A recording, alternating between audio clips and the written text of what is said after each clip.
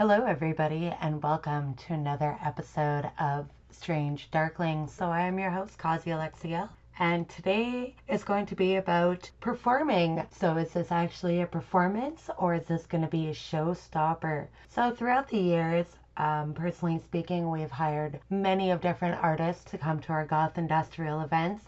Everything from shibari to freak out artists. We've had clowns, we've had performers, everything from fire hula hooping and eating to body fire to a girl grinding a metal belt off of her, just normal weird things. And so being a performer myself, I do hula hooping and poi LED shows as well as fire, but I've also done performances in bars and events, clubs, shows, stuff like that, festivals all around. And it does not matter what type of performer you are. It's the fact that you either have to be in the zone in the game, especially if you're doing anything with a prop manipulation or just props in general, that you have to have it set up, you have to have it lined, you have to have it ready to go. And so there are some things that can either make or break a performance. So I have been a personal witness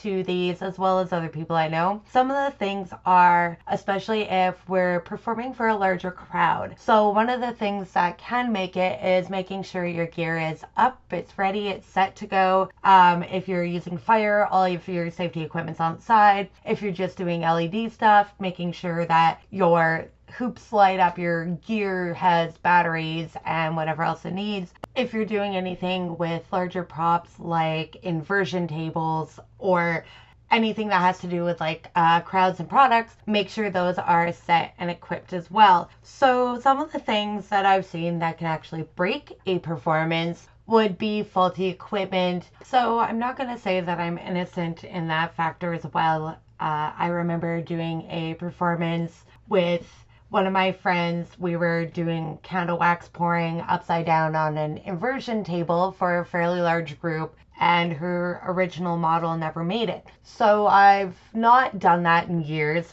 By the time she asked me, it had been a long while, at least a good 5 years before that. So we just randomly impromptu, thank goodness it went all right. We had a second hand that knew what they were doing. They were able to assist us. But sometimes there are times when we've done inversion and the equipment's not on properly. I've slid out of the bottom. There's been times with my hula hoop where I've put the batteries in and everything, but I didn't realize the batteries were dead. And so that can really ruin a show. Also, another thing that can help a show succeed really well is crowd participation.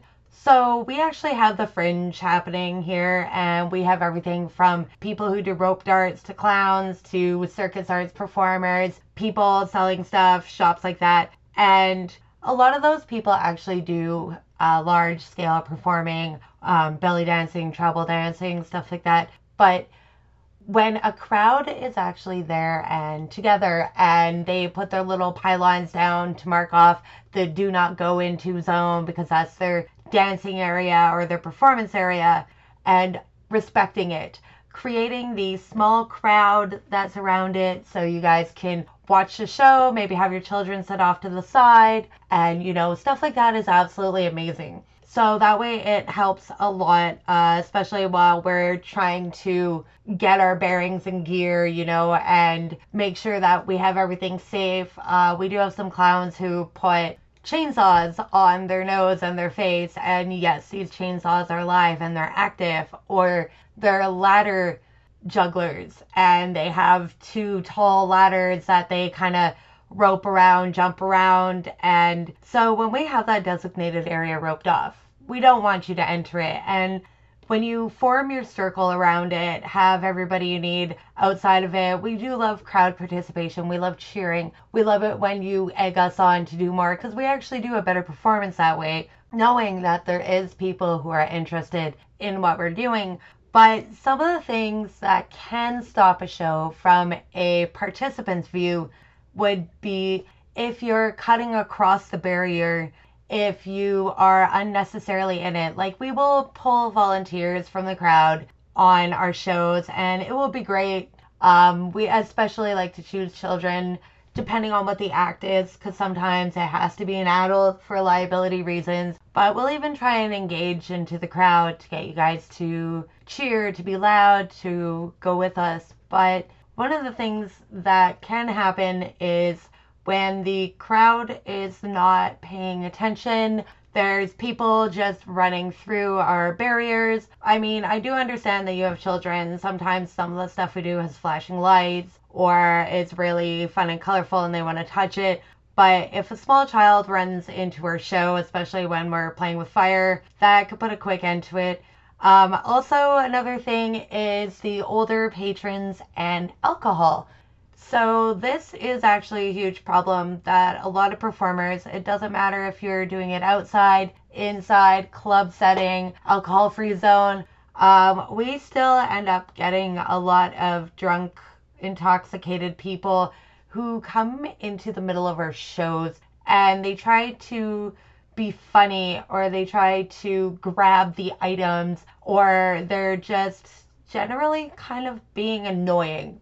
And the reason I say that is it's hard for us, first of all, to be up there and dealing with the crowd, making sure all of everything is going correct. You know, we're not throwing fire at the crowd or if we're doing knife throwing or something like that, and making sure that we're within the lines and then having people coming into our lines itself and screwing things up. I have a memory of last year actually, and there was this guy who was doing a performance, so he was a clown, and he was doing some fire juggling and stuff like that, fire eating as part of his act. And so this drunk guy, who you could tell was drunk, completely falling over hammered, he decided to go into the middle of the show and try to grab the fire eating torches out of the clown's hands. So of course there was a couple of us who were standing by.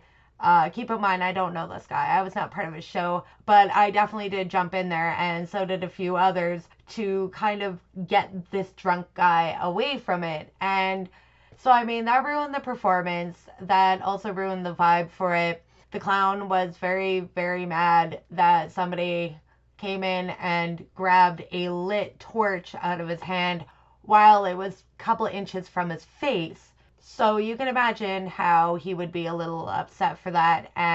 As being part of the crowd, we do ask that you respect us and our boundaries. Like a lot of performers throughout time, we have outfits, we have different styles of what we need for what we're doing. So belly dancers is a prime example. They have the flashy bras, they have the jingly belts. Their outfits may be a little bit smaller to show off the body movements of what they're doing. And there is times where they are actually over sexualized by the crowd. I've heard numerous comments of the girls, you know, pulling out the sword, balancing it on their heads, shaking their body a certain way because that's how the dance entails.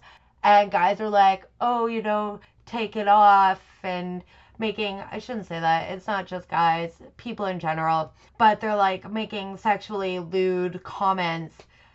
There's performers who have to wear one-piece bodysuits because their art requires it, and they need it because of various reasons, or it just looks flashy.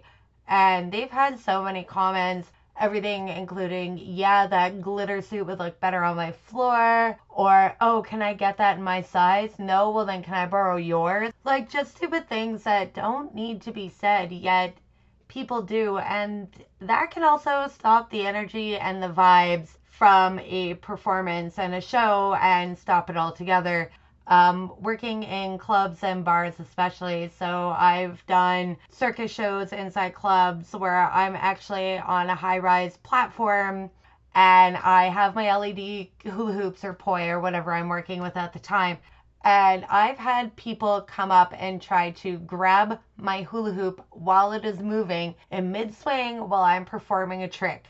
Don't touch me. Just because I am being paid to be part of the ambience does not mean that gives you full permission to touch me. I don't care how much intoxicants are in your system We are not objects for you to play with. We are humans that are here to make the scenery better, for you to enjoy yourself, for something in the background to watch if you are not dancing or talking with your friends, whatever it is. Please refrain from touching us. Please refrain from making lewd comments. These are some things that actually do bother a lot of us performers, and I know it bugs me a lot. So when I'm working in bars, because I'm female, I'm wearing booty shorts, fishnets, small, tiny top, little bralette, whatever it is. And I've had guys make rude gestures. I've had females even make rude, obnoxious comments about, oh, I should go eat something or go do this and it's like, why are you just being a terrible human? And that could actually stop a show. It actually discourages a lot of new people, especially if it's their first show and they're getting such negative reactions. And that can cause a lot of promises and show stopping for us to just not want to be there and not want to do it again. And somebody will have to hire new acts. But on the positive side, there is a lot of things that have been really amazing, especially for the show and aspect side. A lot of promoters who hire us actually have been quite amazing. They seek us out through social media or anything like that, and they'll hire us on the spot.